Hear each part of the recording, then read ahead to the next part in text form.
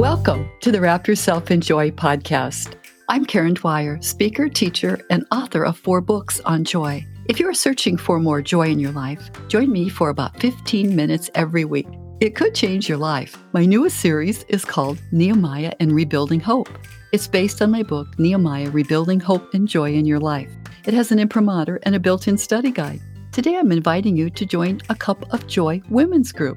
You can invite a few friends to join you in listening to the podcast, then meet over coffee each week to go through the study questions. For more information, go to wrapyourselfinjoy.com and look for Cup of Joy Women. The podcast is brought to you by the Ultimate Christian Podcast Network. Please subscribe to this podcast so you never miss an episode. Hello, welcome to Wrap Yourself in Joy. I'm Karen Dwyer, and you're listening to podcast number 10 of the Nehemiah Rebuilding Hope series. It's based on my book, Nehemiah Rebuilding Hope and Joy in Your Life. Today, the podcast covers chapters 10, 11, and 12 of Nehemiah and is entitled, Nehemiah Calls All Praisers. In our last podcast, we joined the Israelites as Ezra read God's word aloud, and they realized how disobedient they had been to God and His commandments. Their families and ancestors had fallen into what could be called rebellion revival cycle. They rebel against God. Warnings, the prophets and teachers warned them to no avail. Repentance, they're aware of their sinfulness and therefore they repent. And last of all, intervention. God rescues them from their enemies and oppressors, and they revive their love for God and His law. But over time, they rebel again, fall into sins. God warns them via the prophets and teachers, and the cycles begin again. In chapter 9 of last week, the Israelites, after listening to the word of God, remember God's care and the wonders He performed for them. They repent of their own sinfulness and unfaithfulness. Then they praise God and thank Him for His faithfulness.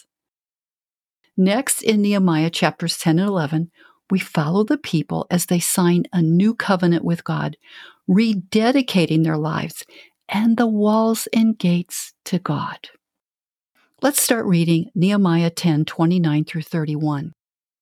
They joined with their kin, their nobles, and they entered into a curse and an oath to walk in God's law, which was given by Moses, the servant of God, and to observe and do all the commandments of the Lord our Lord, and His ordinances and His statutes. We will not give our daughters to the peoples of the land, or take their daughters for our sons. And if the people of the land bring in merchandise or any grain on the Sabbath day to sell, we will not buy it from them on the Sabbath or on any holy day, and we will forego the crops of the 7th year and the exaction of every debt. Skipping down to 35, we obligate ourselves to bring the first fruits of our soil and all fruit of every tree year by year to the house of the Lord. The curse and oath agreement meant they could expect a blessing for obedience or a correction from God if they did not follow obeying His law. They knew from their past what happened as a nation when they walked away from God's laws. So this means they signed a public agreement, which meant they were saying, I'm all in. I will follow God in all things. They knew there would be a great blessing if they kept the agreement. For example, excerpts from Deuteronomy 28 point this out. All these blessings shall come upon you and overtake you if you obey the Lord your God. Blessed shall you be in the city, and blessed shall you be in the field. Blessed shall be the fruit of your womb, and the fruit of your ground, and the fruit of your livestock. Blessed shall you be when you come in, and blessed shall you be when you go out. On the other hand, excerpts from Deuteronomy 28 also point out the curses for disobedience. But if you will not obey the Lord your God by diligently observing the commandments and decrees, cursed shall you be in the city, and cursed shall you be in the field. Cursed shall you be when you come in, and cursed shall you be when you go out. So the people promised to give God their best and pay their tithes to support the temple. They promised to honor the Sabbath by not paying or selling, and to uphold a religious marriage, not uniting their sons or daughters with those who worship other gods or idols. In all this, they showed their commitment to serve God and that everything they owned belonged to God. In Nehemiah 11, we read that the walls and gates were finished and the covenant was signed, so it was time to repopulate the city. Let's read the first 2 verses of Nehemiah 11. Now the leaders of the people lived in Jerusalem, and the rest of the people cast lots to bring 1 out of 10 to live in the holy city of Jerusalem, while 9/10 remained in the other towns. Next, Nehemiah 11, 3 through 35 presents a long list of the people and the vocations of those who moved into the city of Jerusalem, including leaders, warriors, Levites, temple gatekeepers, overseers, and singers. Some families volunteered to come into the city, while others cast lots to determine if they should come. Moving to Jerusalem and giving up farming and neighbors would be a big change for some. Yet it was the holy city, and it was so special to them. The remaining 90% of the Israelites lived in the surrounding villages and kept their fields operating to further support the temple, the city, and their families. Nehemiah 11:23 also mentions singers, for there was a command from the king concerning them and a settled provision for the singers as was required every day. There must have been a special stipend for the singers who daily sang praises and worshiped in the temple.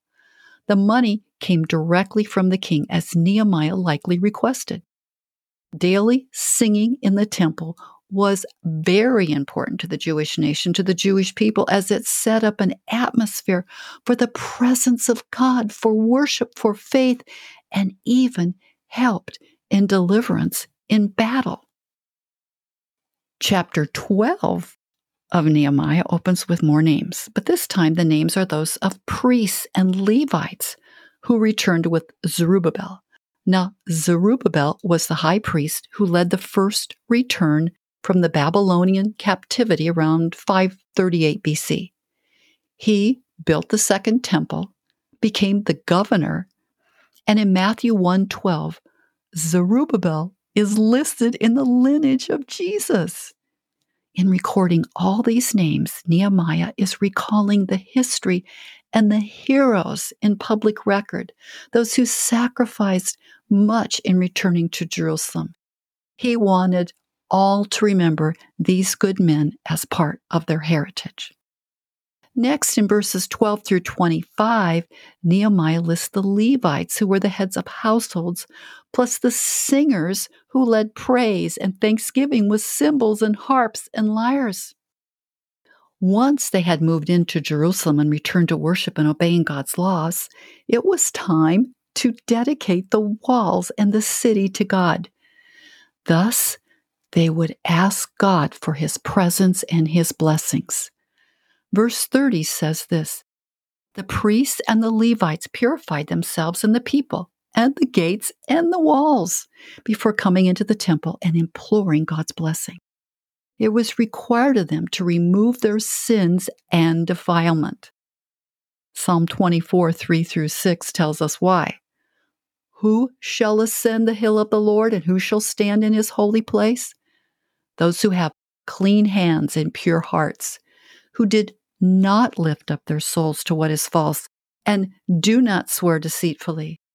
They will receive a blessing from the Lord and vindication from the God of their salvation. Such is the company of those who seek Him." Next, the praisers joined the dedication ceremony. In verse 32, Nehemiah brought the leaders of Judah up on the wall and appointed 2 great companies to give thanks and walk in procession on the walls. Remember Tobiah? He taunted the Israelites in Nehemiah 4, 3 and 4, saying their walls would collapse. I think Nehemiah was making a point of how strong the walls were.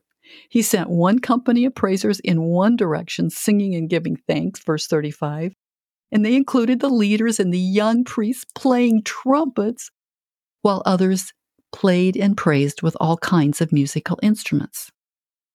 Then the other company, made up of Nehemiah and half the people, processed in the opposite direction on the walls, singing, giving thanks, and playing trumpets too.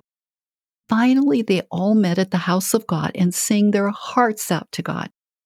Verse 43 says, they offered great sacrifices that day and rejoiced, for God had made them rejoice with great joy. The women and the children also rejoiced. The joy of Jerusalem was heard far away. Wow, they rejoiced so much everybody could hear it for miles. Now, the last activity of the dedication ceremony involved joyfully offering tithes to God to support the temple and the priests and those who led worship. The gatekeepers opened the storerooms in the temple, and the people could bring in their offerings and first fruits to the Lord. This was in accordance with the commandments established by David and Solomon and Zerubbabel. Verse 47 says, all of Israel gave daily portions for the singers. The people set apart provision and tithe, especially for the singers who worship every day and for those who guarded the temple storerooms. They gave offerings for the Levites, and the Levites even paid tithe to the priests. Well, we've come close to the end of our study today, and it's time for some reflection. You likely noticed the emphasis on singers and on those praising and offering thanksgiving. Have you ever considered increasing praise and thanksgiving in your life? You can become a praiser. Nehemiah 11 and 12, as well as 1, 8, and 9, show us how praise and thanksgiving is prayer. And it will increase your faith, lift your spirit, help you recall God's goodness, encourage you in hard tasks, and add much more joy to your life. So, how can you add more thanksgiving and praise to God in your life? Here's a few suggestions. Number 1, become a singer of praises to God. Even if you can't carry a tune, that's me, you can sing with online or CD worship music. As you sing the words from your heart, they become your prayer. Or you could join a prayer group that praises God. You will love it, and praise will change your life as it has mine. 2, read Psalms of praise. Have you ever read the Psalms where you focus on expressing your love and adoration to the Lord so they become your praises? You can start with Psalm 145 or 146 or 150, traditionally known as praise psalms. Psalm 147:1 begins with these words, "Praise the Lord! How great it is to sing praises to our God, for he is gracious, and a song of praise is fitting." You see, the Psalms remind us that God deserves our praises, and then they help us praise him as we join in on those words and verses. 3, begin all prayer always with thanksgiving and words of praise. Psalm 104 tells us to enter God's gates with thanksgiving and his courts with praise. Give thanks to him and bless his name. So the way to come into God's presence, the King of the universe, the Savior of the world, is to come with thanksgiving and praise. So even if you feel distant from God, especially if you feel distant from God, start praising him with words and verses and songs and phrases of praise. For example, you can simply say, "I praise you, Jesus. I love you, Jesus. You are all glorious. You are my Savior. You are worthy of all praise." You can find a bookmark on my website that includes praise, phrases, and words to use when you want to praise God. And all you have to do is say them from your heart. One final thing to remember is this. Nehemiah kept praising God, and the people were encouraged to persist, and the plans from the enemies targeting them were overcome. So don't forget the power of praise to defeat enemies and negative situations. Remember 2 Chronicles 20:21, when King Jehoshaphat followed the Lord's counsel and appointed singers to sing to the Lord and praise him in holy splendor. They led the army into battle, saying, "Give thanks to the Lord, for his steadfast love endures forever." So it was the singers that led the warriors with praise and thanksgiving. And then 2 Chronicles 20:22 adds, "As they began to sing and praise, the Lord set an ambush against the enemies who had come against Judah, so they were routed or destroyed. They all destroyed one another." It was a fabulous victory won by the Lord as the enemies were defeated and the army never even used their swords. If you are discouraged or fearful or stressed or depressed, consider praising God often. God will fight the battles for you and lift you up when you turn your attention to Him in praise and thanksgiving. Well, that's it for today's podcast. I'm so happy that you joined our Nehemiah Rebuilding Hope podcast series. We have one podcast left to summarize what we've learned so far in Nehemiah and finish with chapter 13. So why not invite a few friends over for coffee or tea every week for just 1 hour to discuss the one-page study guide that accompanies this podcast or other podcasts? You would be forming a Cup of Joy women's group, and it's a great way to gently evangelize and encourage others. I provide you with all the free resources. In September, I will be starting my 5th series called Joyful and Battle Ready. It's a perfect time to form a Cup of Joy women's group. For more information, go to my website, wrapyourselfinjoy.com, and click under the tab Cup of Joy Women, or email me, Karen@wrapyourselfinjoy.com. Until next week, please know that I'm praying for you that you grow in hope and joy and a desire to share the love of God with others as we study Nehemiah together. Thanks for joining me today. Please visit me on my website, wrapyourselfinjoy.com, where you can learn more about my books, download free bookmarks, and connect with me. Please follow me on your favorite podcast app and invite a friend to join you too. You can download the show notes from today at wrapyourselfinjoypodcast.com. Until next week, this is your friend Karen Dwyer reminding you to wrap yourself in joy.